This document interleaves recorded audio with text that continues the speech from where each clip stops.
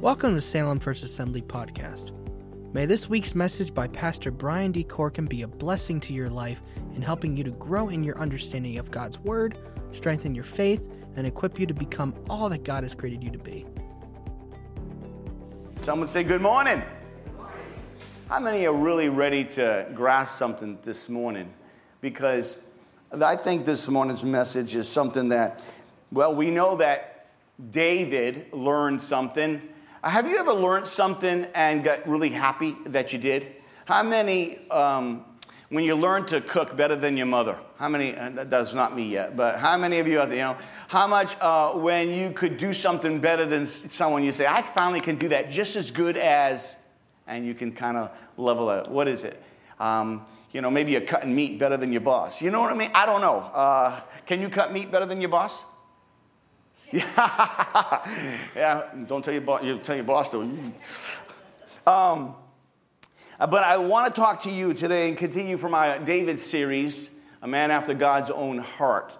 I so immensely enjoyed taking the trip and seeing David again. David, it's just a reminder of all that David went through before he got a chance to see all God was bringing him to. And today's message is trusting God in the journey. How many know you're on a journey? You got to trust God. You got to trust God. And sometimes the journey gets tough. John Kavanaugh went to Calcutta, and he wanted to give 3 months of his life to work with Mother Teresa. And so he did. And while he was there, he got a chance to not only go work with her, but talk with her one-on-one. And while he was talking with her one-on-one, he brought a prayer request all the way, thousands of miles away. He brought that prayer request, and he wanted Mother Teresa to pray for him. And so he asked Mother Teresa to pray, and Mother Teresa said, sure, what would you want me to pray for? He says, I want to pray that God would give me clarity. And she said, I will not pray.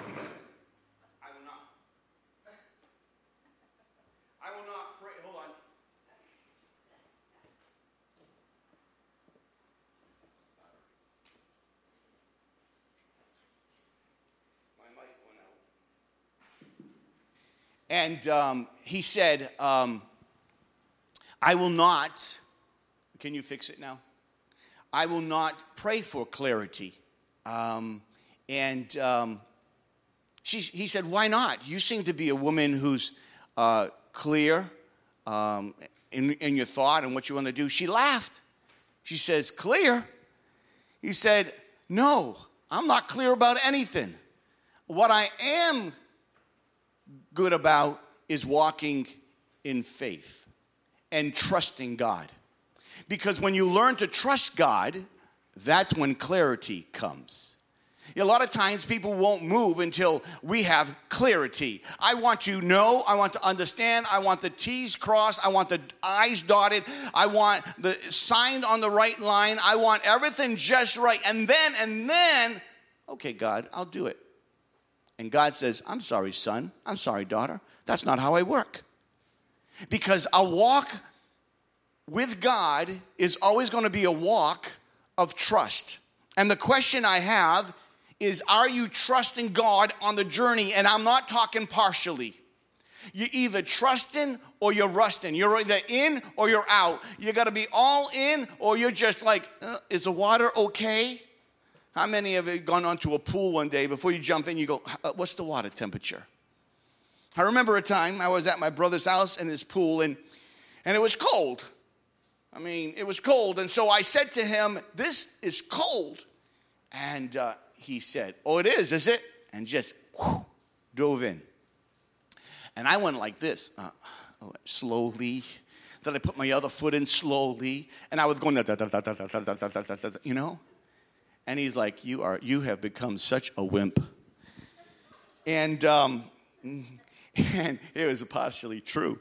And so it took me forever to get into the cold water. He says, brother, you are torturing yourself. You just need to dive in and stop doing it slow, because the slowness, actually you torture yourself. And so finally, after I was like halfway, and I'm like, this is torture, I just said, you know what? And I went down and I dove.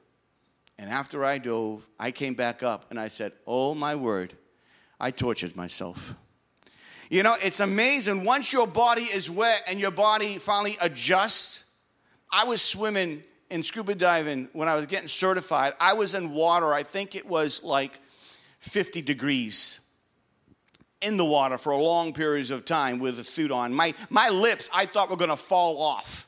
They were purple, and I know I was just barely holding on to my thing, you know, and it was cold water, and that was part of the testing, I guess. You had to dive in this cold water, do a cold water dive, and night dives and day dives, and to get certified, and I didn't like the cold. Sometimes when you trust in God, it seems cold. Sometimes it's not comfortable. Just look at your neighbor and say, I know what he's talking about. You see, we've talked about David, and in chapter 24, you see David is in a cave, and he cuts off the robe. And in that story there, David spares the life of Saul. In chapter 25, we talk about Nabal, and he's a wicked man, and David wants to kill him. And David learns a great lesson from Abigail. And today in chapter 26, it's all about Saul and David again. Saul's out to kill David. I want you to understand something, that what happens in chapter 25, we see David learn in chapter 26. So here's my question. When you learn something in God, how fast do you apply it? I mean, think about this. You and I know things we need to do, and we know what the right thing to do is, what is right and wrong. Most of us all know. Question is, do we do it when we need to do it? David is about to do something. He's a different man in chapter 26 than he was at chapter 25. We should be different people when we close the book on that chapter. We should be different when all of a sudden we learn the lesson and we say, yep, this is what I need to apply. I need to do this. Boom. I'm all in. Because David's all in. There's 4 things here that we're going to be talking about today. It's first of all, you have to trust God to do right. You have to do right. If you're going to trust God, you have to do it. Someone say do it. Got to do it. Second, if you're going to trust God, you got to believe God's going to make it right. So if you're going to trust God, you're going to believe God that God's going to make things right. I don't know. I'm going to trust him. I don't know how he's going to work this out. I am in it. I'm going to trust my God. Number 3 that you need to do, you're going to trust God that he's going to protect you and provide for you. As you trust God and you believe him for his word, you're going to believe, say, God, I'm in it. I'm going to trust you to protect me. I'm going to trust you to provide for me. And then fourth is a beautiful thing, that when you learn to trust God, you know he's going to reward you. How many like rewards? I love giving out rewards. I really do sometimes, because people get really excited. And I like to watch people when they get an award. Like if I gave, let's suppose I had $1,000 and I pulled people's names in, and I pulled someone's name out and they won $1,000. How many would be happy if you won $1,000? Come on, raise your hand. If you don't raise your hand, you're lying in the house of God. I see that hand very high.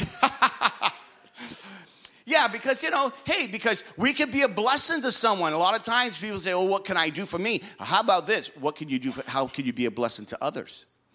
And that's a lot of fun. That's a lot of fun. So this morning, we're going to take a journey about trusting God in the journey. So if you get your Bibles open, get your iPads or your phone, whatever you're using. And if you don't have a Bible, there's a Bible in the pew that you can open up. Everybody should have the Word of God in their hands as we open the Word of God. Someone say amen. All right, first, number 1, trust God to do and to make things right. 1 Samuel chapter 26, 1 through 7, look what it says.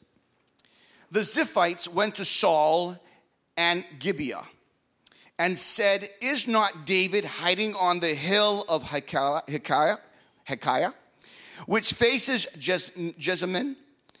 So Saul went down to the desert of Ziph with his 3,000 chosen men of Israel to search there for David. Saul made his camp beside the road on the hill of Hekiah, I can never say Hekiah, facing Jezreel.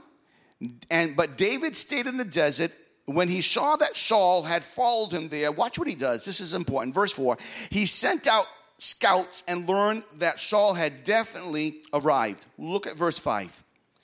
When David set out, went to the place where Saul had camped, he saw where Saul and Abner, son of Ner, the commander of the army, had laid down. Saul was laying inside the camp with the army encamped around him. David then asked Ahimelech the Hittite and Abishai, the son of Zeruiah, Joab's brother, who will go down into the camp with me to Saul? I'll go with you, said Abishai. So David and Abishai went to the army by night, and there was Saul lying asleep inside the camp with a spear stuck in the ground near his head. Abner and the soldiers were lying around him. So let's just look at this portion for a second, because it's an interesting portion, because Saul goes out to go for David. Now, we know that Saul is an enemy. He sees David as his enemy. Saul has this twisted mind, can't see the truth, doesn't want to know the truth. And he hears from the Ziphites, and this is not the first time they squealed on David. They hear from the Ziphites, hey, this is where David is, Saul. And so Saul says, oh, wait a minute. Oh, I know, I got information. Now he's tempted. I'm going to go kill him.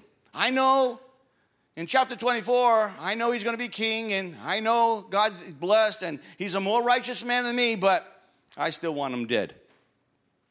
Saul admits he's wrong, but yet he continues to pursue.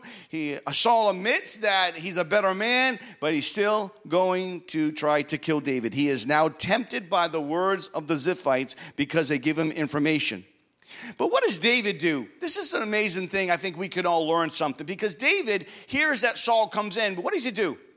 He goes out and puts out his own spies and starts to learn some information. Saul and 3,000 well-qualified military men are out to kill David, and David has this idea. I'm going to go in the center of camp. We'll talk about that in a little bit. David sees where the king and Abner are. They're sleeping. There's 3,000 soldiers. And David decides to go into the enemy's camp, and he says, hey, anybody like to go with me? It's like if I asked you, I was going to go somewhere dangerous, somewhere with a lot of guns and violence and just a dangerous situation. I said, hey, does anybody want to go with me? And this is what people do. Yeah, not to me. No.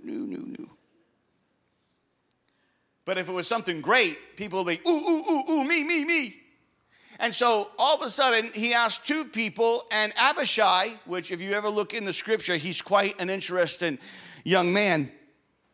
And he says, I'll go with you, David. And think about this now. David has a plan. David has a plan, like we're going to go into the middle, someone say the middle. The middle of 3,000 men who are well-trained that are sleeping, and he has a plan. He has a plan in his head, and he's willing to put himself, watch this now, in danger. He is actually not being passive, he's being aggressive. Passive is, I'm going to keep and hide away from him. No. David now is confronting the giant elephant that has come into the land. And he's about to attack, or I should say, not necessarily attack, but make efforts to do something to stop Saul right in his track. So Abishai, which is actually David's nephew, he's one of three brothers, Abishai, Joab, and Ashiel. They are David's sister, Zeruiah. You'll hear a lot about the sons of Zeruiah. They gave David a lot of problems. They were full of zeal. And so these three brothers come from David's sister. And they are mighty men. There's no question about it. They are part of his mighty men. And everybody who does great things do need mighty people around the person, because that's how great things take place. And David and Abishai sneak into the camp of soldiers who are well-trained, 3,000. So I put a circle, and I put Saul and all his military men right there, and there's 3,000. So if we break it up in thirds, they have to at least pass 1,000 soldiers before they get to the center where Saul is. Someone say 1,000 soldiers. Okay. Now, someone say it only takes one. Say it takes one to wake up 1,000. Now, we don't know it until we read this later that God's with him. We don't know if God spoke to David, and that's why David had this idea. There's a lot of things we don't know, but we do know this. David's actually putting himself in a place where temptation can be. He's putting himself in danger. He's putting himself with his plan of what he wants to do. But if it doesn't work out well, I don't know if he had the promise of God and God told him what he needed to do. I don't know. We don't know. All we know is that David went into a camp to the center of it with 3,000 trained soldiers. It seems like a crazy idea. But if you learn a little bit about Abishai, he was crazy too.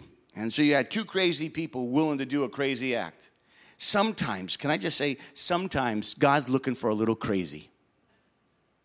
In a good way, God's looking for a little crazy. Because most of us are pretty content. We're safe. We only want to move it in case it's safe. It's safe. But we got to be reminded that Matthew 26:41 says, watch and pray so you don't fall in temptation, because David's about to go into the enemy's camp. And he's about to find a situation that's very interesting. Look at verse 8 to 11. It says, Abishai said to David, today God has delivered your enemy into your hands. Now let me pin him to the ground with one thrust of my spear. I won't strike him twice. But David said to Abishai, don't destroy him. Who can lay a hand on the Lord's anointed and be guiltless? As surely as the Lord lives, he said, the Lord himself will strike him. Either his time will come, or he will die, or he will go into battle and perish. But the Lord forbid that I should lay a hand on the Lord's anointed. Now, get the spear and the water jug that's near his head, and let's go. We got to stop for a second, because we have Abishai. He has this view, and he's saying, oh, this is great. David, this is what we're looking for. Oh, we can go home.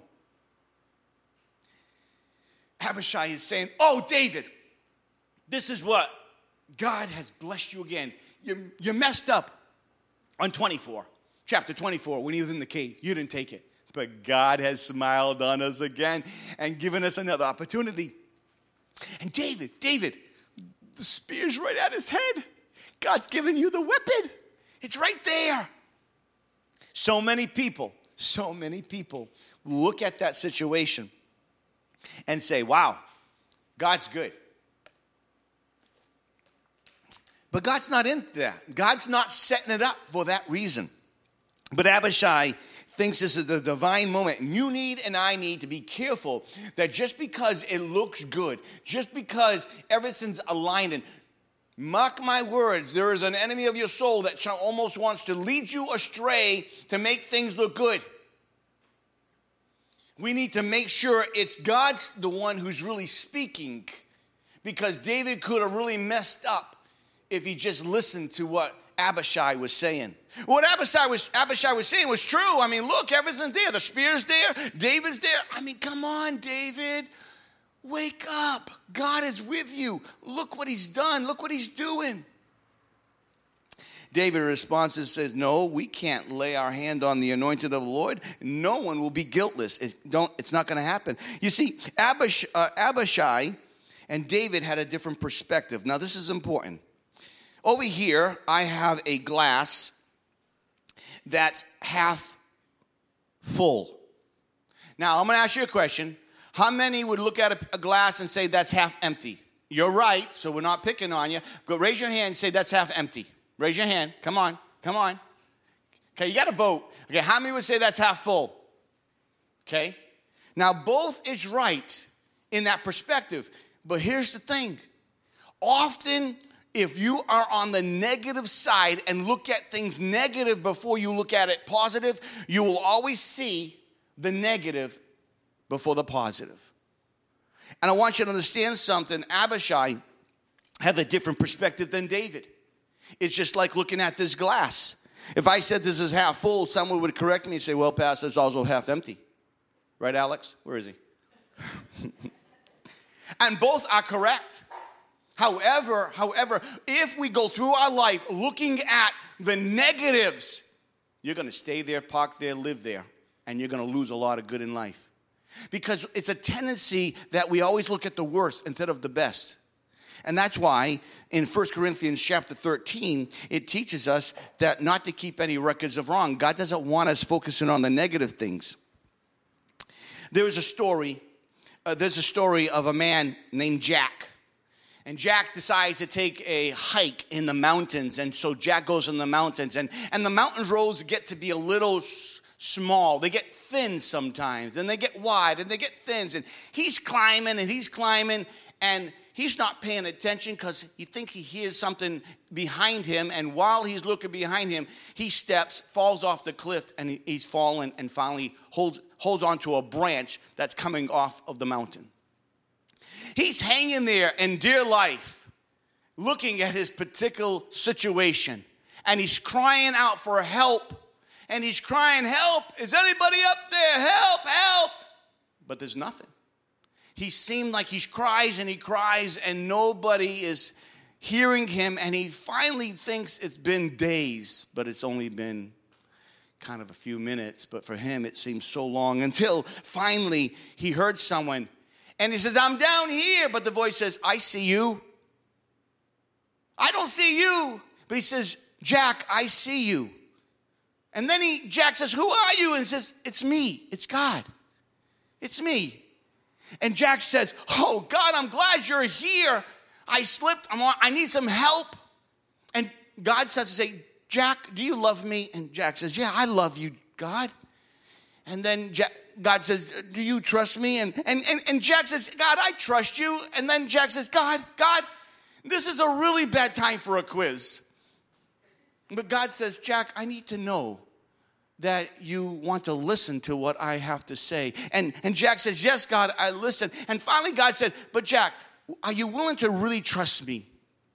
And Jack says, God, I have no choice. Yes. God says, okay, Jack, this is what I want you to do. I want you to listen. You say you're going to listen. Jack says, yes, I'm going to listen. He says, you trust me? And Jack says, yes, I trust you. And now by that time, Jack is starting to get a little intense as he answers, yes, I want to trust. Just help me. God said, okay. He says, let go of the branch. He looks down, and he sees a long way. He looks up, and there's a pause. And Jack says, God, I can't let go. I just can't.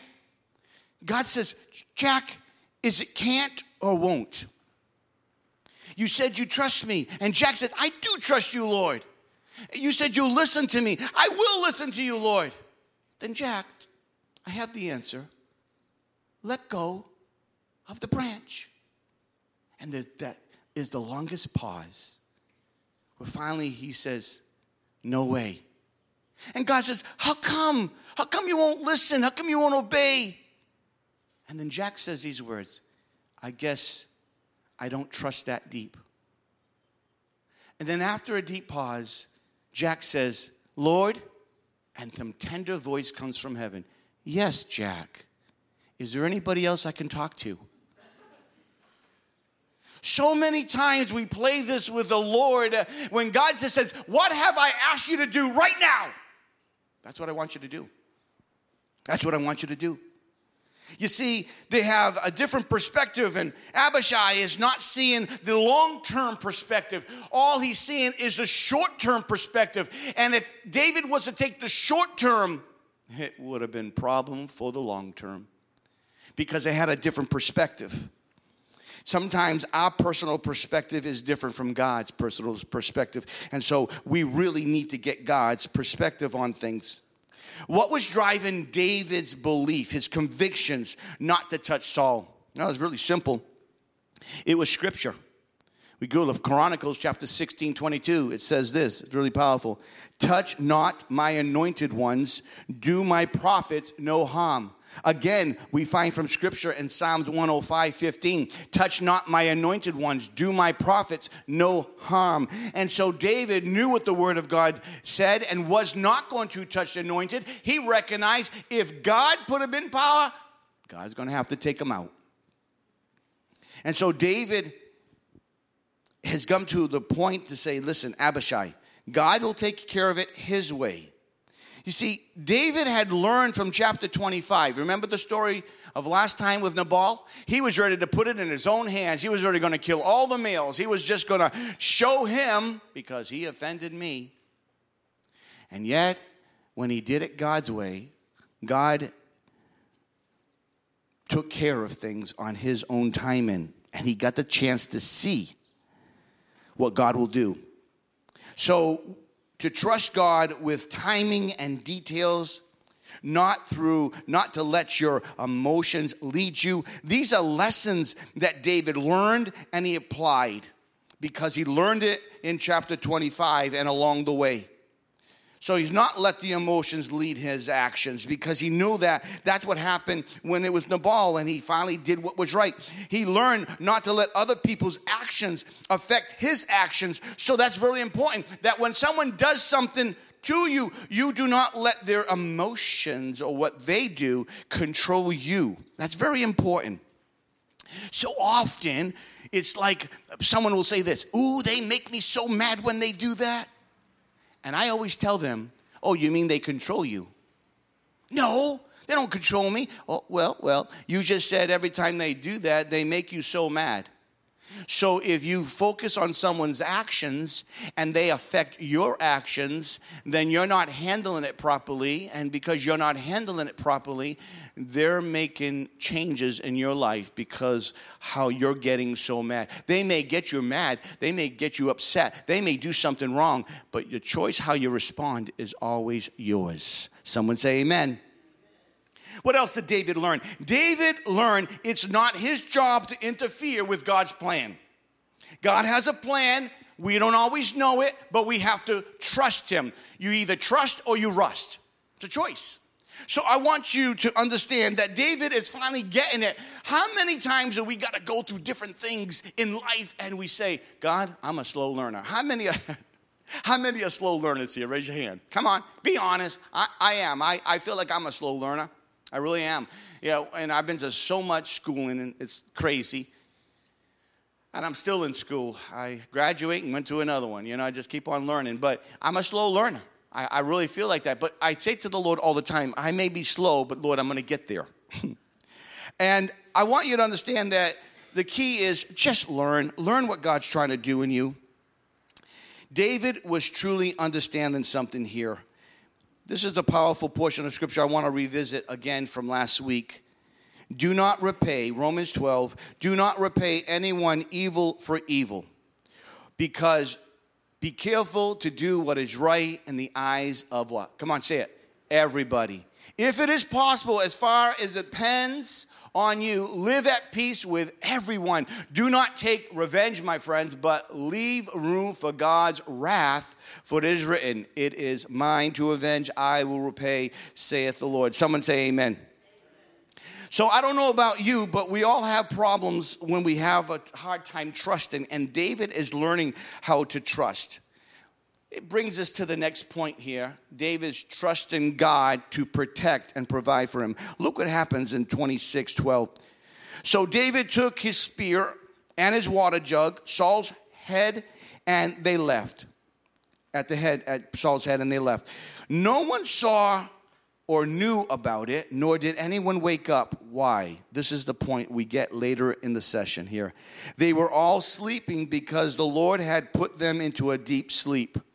Then David crossed over to the other side and stood on top of a hill some distance away. There was a wide space between them. He called out to the army, and Abner, son of Ner, watch this.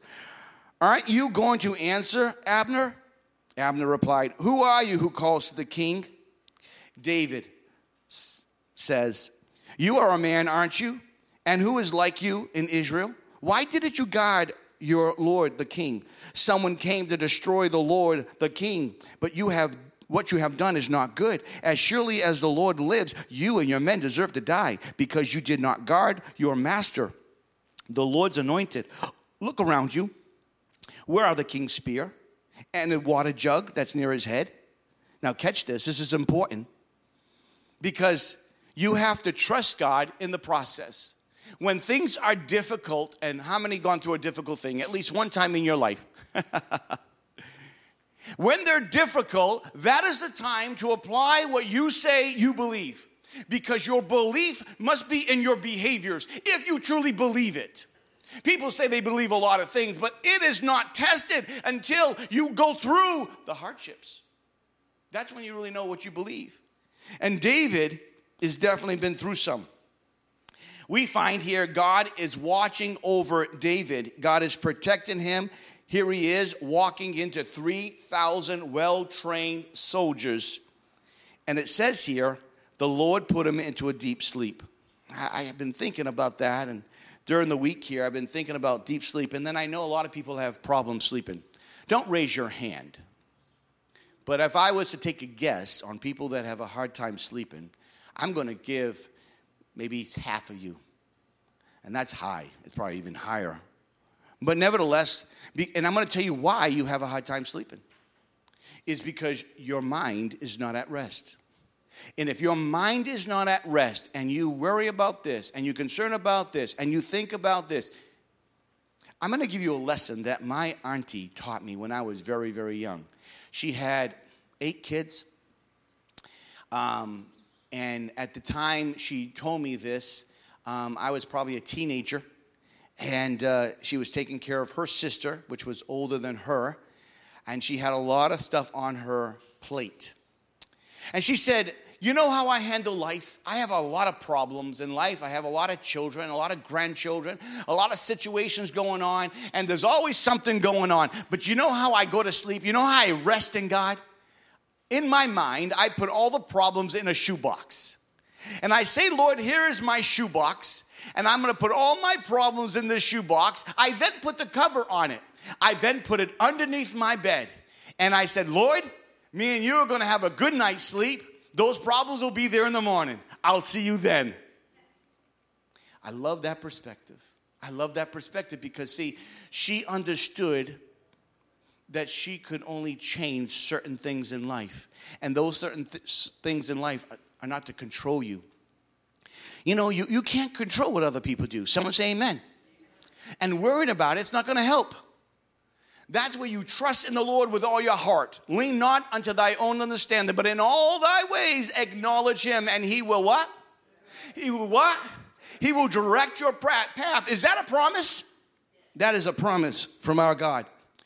And so we need to realize that God did this work, and he's protecting now David, and there is a spear there, and there is his water jug, and David could attempt it and say, wow, there is a spear. I could just end it all. Do the easy way. Everybody wants shortcuts today. I can't tell you how many times everybody wants to be a millionaire. Everybody wants this. Everybody wants so many things, but no one wants to work. Everybody wants the easy track. Everybody wants to get to the place where they want to go. They want to get all they can get, can all they can get, and then sit on the can. That's what they want. I don't want to work hard. Work hard, what? You know, a lot of times, I was listening to a guy the other day in business, and he's in a big corporation, and he said this. He said, one of the guys, how did you get to this level? And he said, well, I worked myself out of 13 jobs. He worked himself out of 13 jobs to get to the level. I want you to understand something. God is with David. I want you to know, David and Abishai were alone in the midst of 3,000 soldiers, and God was with him. God protected him. And if God is with you, how should you sleep? How should you walk?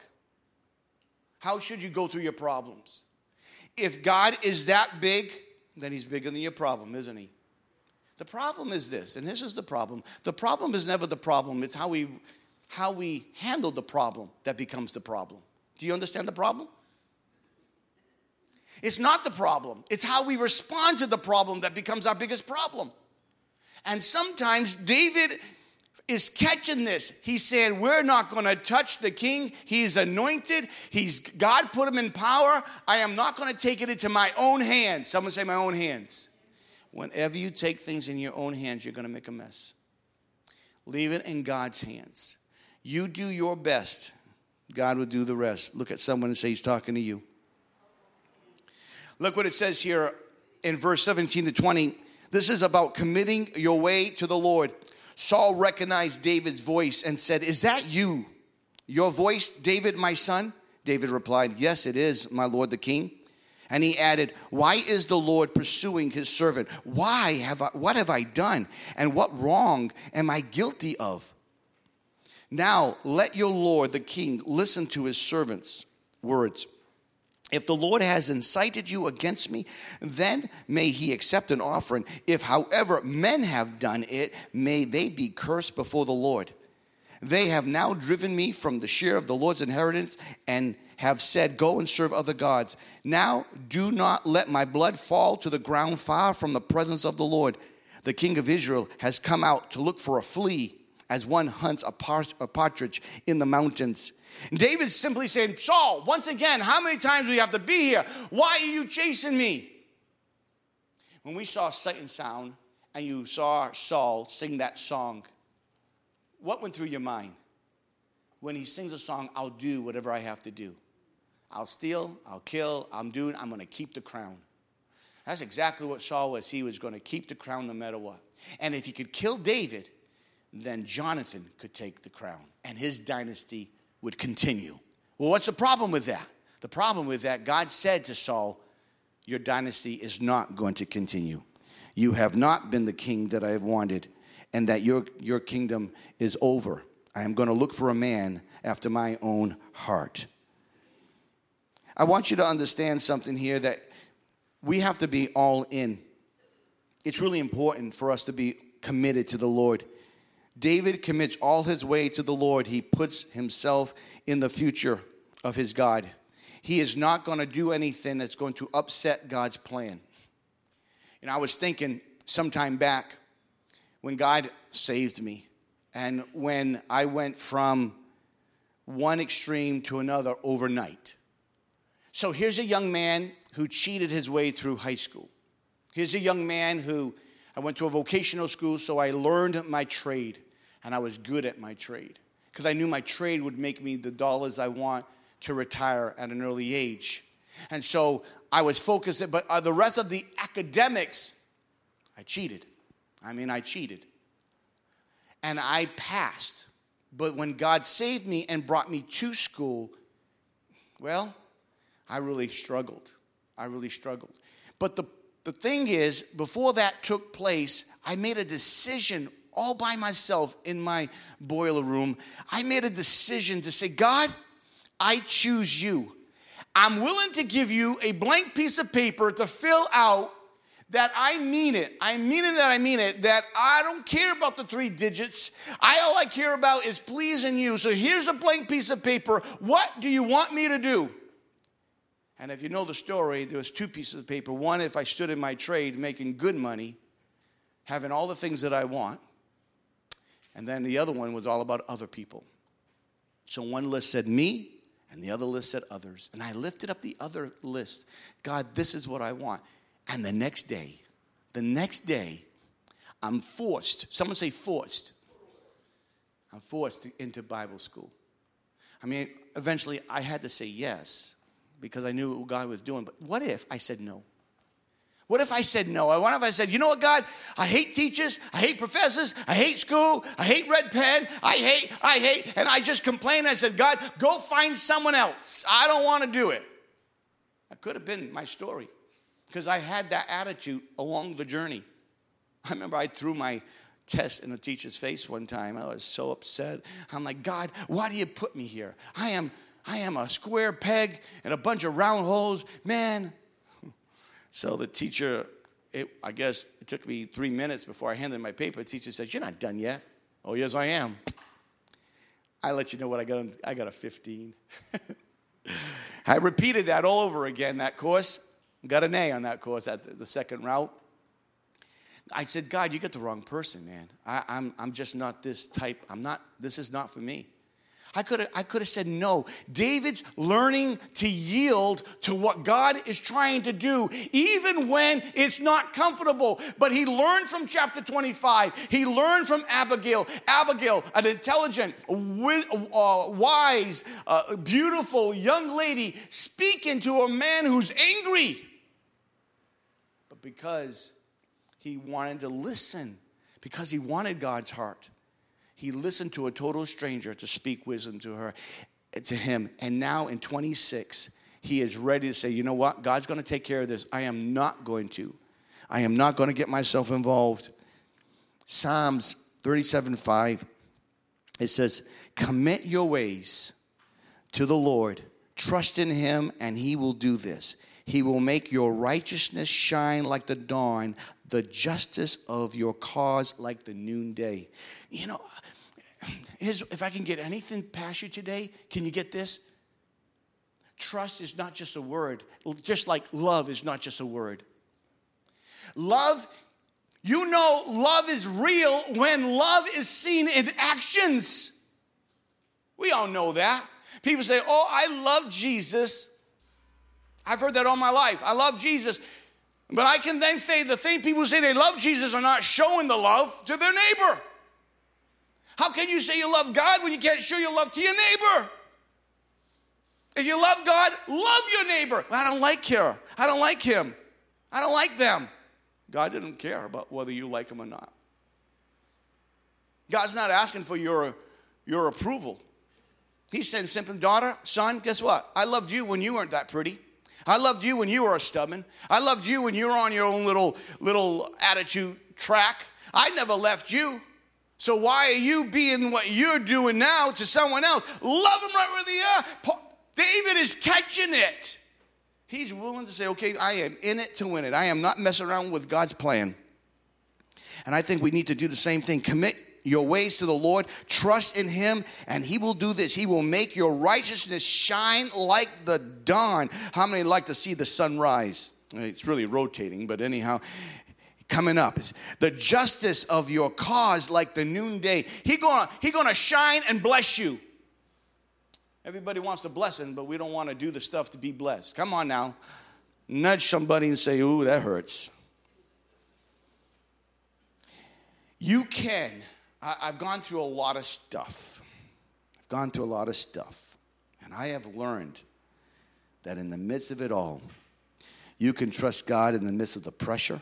You can trust God when your situation is difficult. You can trust God to work out on your behalf. You can commit your ways to the Lord. He can be trusted. I've just been too much stuff to see anything else. I've seen miracles. I've seen God's divine power. I've seen God's divine provision. I've just seen too much.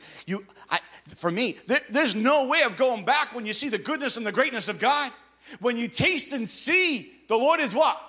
Come on. When you taste and see, the Lord is what? Good. Oh, he's more than that. Sometimes we live below that, and we're like, God, help us. You can trust him. You can trust that God's working it out. And if you stay steady, be a steady Eddie. If you just work it, you just stay with God. Stay with God. Just stay with him. Get to know him. He'll do some great things in the midst of your situation. Trust God. He does know what he's doing. He has a reward. 1 Samuel chapter 21, then Saul said, I have sinned. Come back, David, my son, because you consider my life precious today, and I will not try to harm you again. Would you trust Saul? Surely I have acted like a fool and have erred greatly. Here's the king's spear, David answered. Let one of the young men come over and get it. The Lord rewards every man for his righteousness and faithfulness. But I would not lay a hand on the Lord's anointed. As surely as I valued your life today, so may the Lord value my life and deliver me from my trouble. This is powerful. David understands this. David's truly understanding that God's going to do right if he does right. I love this saying, faith honors God, God honors faith. Just think about this. Put something in the horizontal here. Say you have children, and I have quite a few. So we have children, and you say to your children, I need you to do your chores. And let's just say one of your child is really doing their chores with effort. They're taking care of chores. You don't have to remind them. This almost seems like a dream. But anyhow, let's just go with the illustration. And the kids are just doing their chores, and they're really doing well. I mean, matter of fact, they're going beyond the norm, you know? What do you think you're going to do for the child to say thank you? You think you're going to first say, hey, you're doing great. I mean, you really is. I mean, you're doing it on your own. You're really showing some responsibility here. I'm really proud of you. You're doing good. And because you went the extra mile, I tell you what I'm going to do. And you do something kind to them. How many would do that? How many would do that? Yeah, a good parent would do that. I had times, I try to teach my kids, I had times that they didn't do it right. I mean, they just, and I just said, I declared, because I was the CEO of the family, I declared a just because day. And they would say, Dad, but we didn't do our chores today. I said, I know you didn't. But God does blessings upon us too, even when we don't deserve it. So I'm going to take you out. Today's the just because day. I'm going to just bless you just because I love you. Nothing to do that you didn't do your chores. Look, you missed them all. My kids one time said to me, Dad, I think you had kids just so you could get work done. And now they're like workaholics. They're good workers today, let me tell you. But so I would say, we go to a store, they could have anything in the store. Anything, man. I loved it when the kids, I said, you could have anything in the store, anything you want. And they go, anything? Anything, man. You guys, just because day. Now, they were like, the oldest at that time was probably 7, maybe 6. And they're all maybe 7, 8. Anyhow, they're all young. I think it was the only oldest one that caught on. And I took them to a dollar store. Got to be wise, do it. Because things change when they get older. And then I had to put a limit on my because days. But we had a lot of fun. Because it should be fun. Learning should be fun. And God's there to reward us. If we love, and the Bible tells us this, if God loves us, and if an earthly father is going to do something good for their children, wouldn't a heavenly father do something even more? Look at your neighbor and say, you're so blessed already. David proclaims that the Lord will reward every man for his righteousness and his faithfulness. And David has been righteous and faithful. Look at your neighbor and say, he hasn't been perfect. And can I also say that he's going to make some mistakes as we come along the journey. You see, it's not about being perfect. Sometimes people think we have to do everything. We got to be perfect. God's never called you to be perfect. He asked you to strive to be better, to grow, to be more like him. Christ is perfect. But that's not an excuse not to try. Someone say amen. You're in a sanctification process. You're changing. You're going through the process.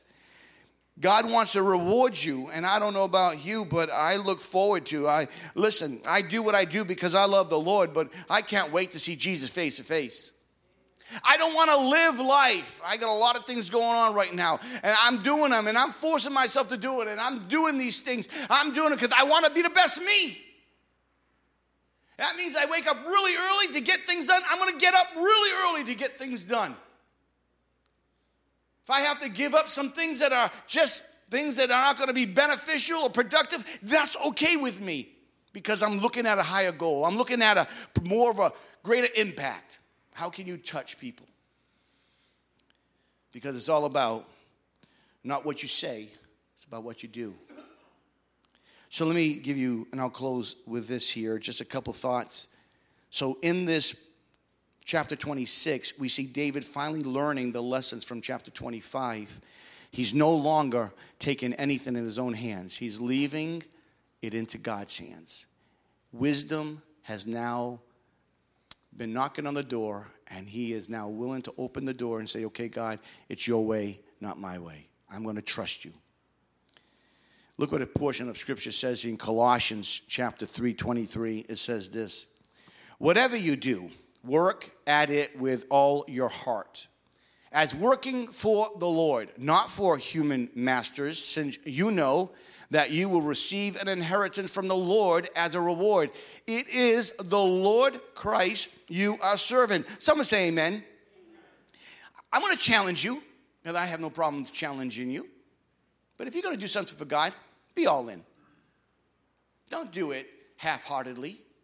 Don't do it just because, don't just do the minimal. I remember hearing a story one day when this construction guy was building a house for this multi-billionaire. And this billionaire had this beautiful house built. And so he built this beautiful house. And he did the best quality, the best materials. I mean, it was a great house. And I've been in some pretty great houses. And so the billionaire was so impressed with his workmanship and how well he got the job done, he said, build me another one. I want you to build me another one. And so this time, the construction guy thought, wow, I made this much profit on this last time. If I start cutting a little here, I can make a lot more profit. So that's what he did. This house, he cut everything he can possibly cut. Still looked like the same house, but he cut in every possible way in materials.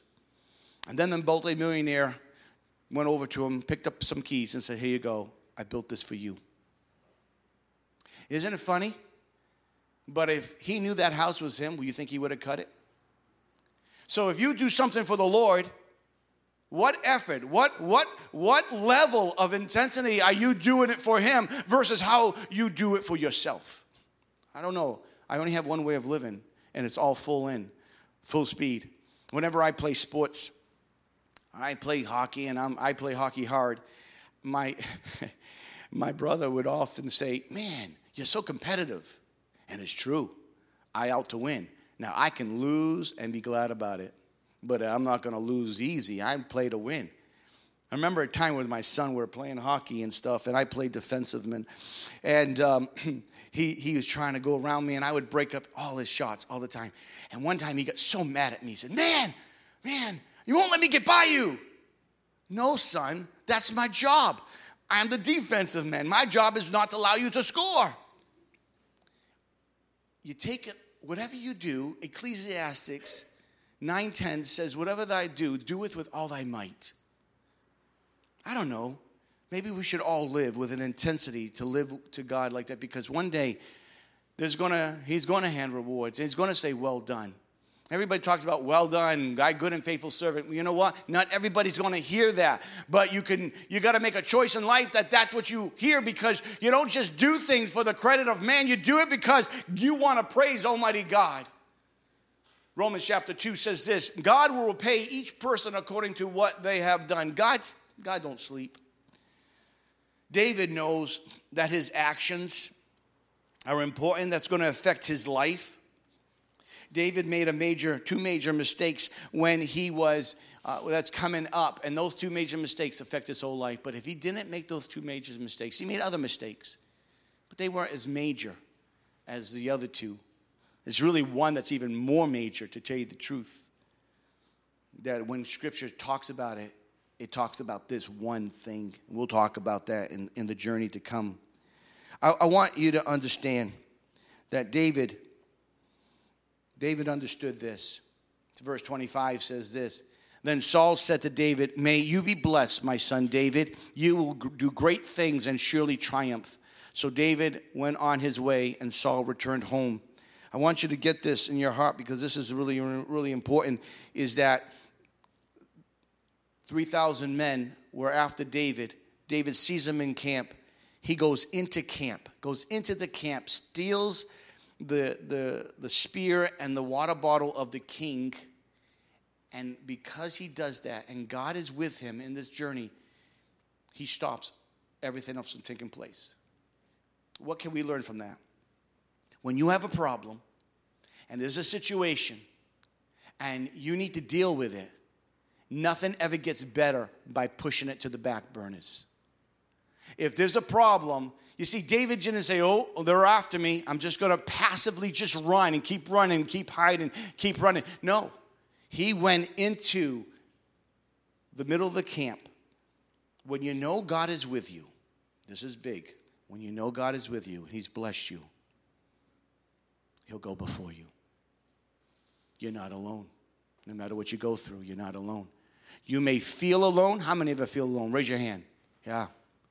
All of us at seasons of life will feel alone, but you're not. God is with you, and God wants to do great things through you.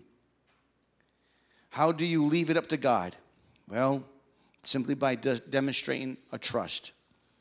Demonstrating to trust God on what you do. Trust God to know that he'll make things right. He'll work on your behalf. Trust God that he'll protect you. He'll provide you. That's what the scripture says. My whole life is a testimony to that. And trust God that he's going to reward you. Trust him with your salvation. Trust him with your family. Trust him with your future. Trust him with your work. Trust him with your day. Trust him in every way. You need to trust God. Stop worrying about, well, I don't know, this, you know. And can I say one more thing? Sure you can, Pastor. Thank you. If you have a need, and there's a need, God can't meet your need if you don't say something. If you're not willing to say, hey, I need prayer about this, or I need help in here. Listen, God uses people. And if you short circuit God's ways, you bring more havoc into your life because you're not allowing God to be your help. David could never have done what David did unless he had some pretty mighty men. He had many mighty men around him. And that is another story for another day. Can you stand to your feet? Romans 8:32 tells you this. He did not spare his own son, but gave him up for us all. How will he also, along with him, graciously give us all things? God sent forth his son to do a great work, to bring salvation for us. This is a powerful thing. We are blessed by God. We are blessed. As you just close your eyes for a minute, those watching online, God so much wants to help you understand that there are some things in life that are bigger than you. And you need to let God in. And the first thing you need to let God in is first give God the control of your life. You need to say, God, here I am. Forgive me of my sin. Sin separates us from God because we do things our way, not God's way. We want to be in the captain's seat. And God says, listen, I know where the ship needs to go, but I need the wheel to get you there. Are you willing today? Are you willing to let me have the wheel? If you give God the wheel, he'll always steer you in the right direction. I'm so glad I gave God the wheel of my heart and my life.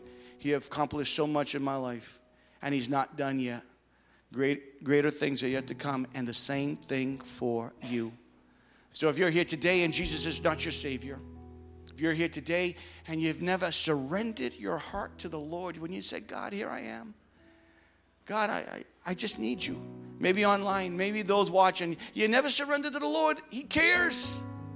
Boy, he cares. He cares so much for you. And all you have to do right where you are, say, God, forgive me. Forgive me of my sin.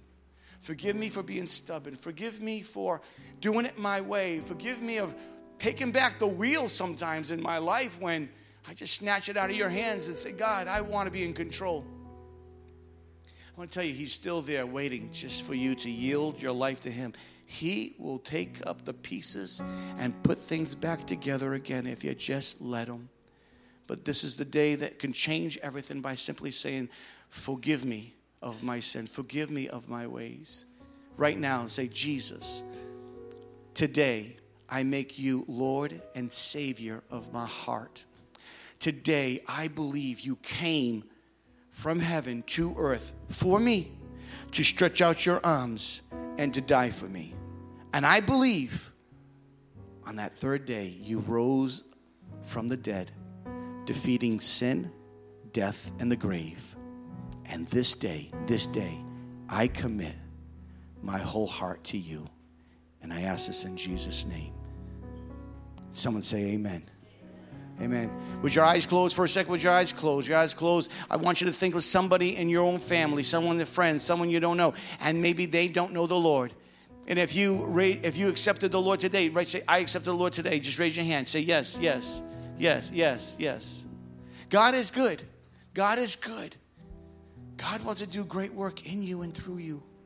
The best is yet to come. Someone give some praise in the house of the Lord. Can you do so? He's worthy.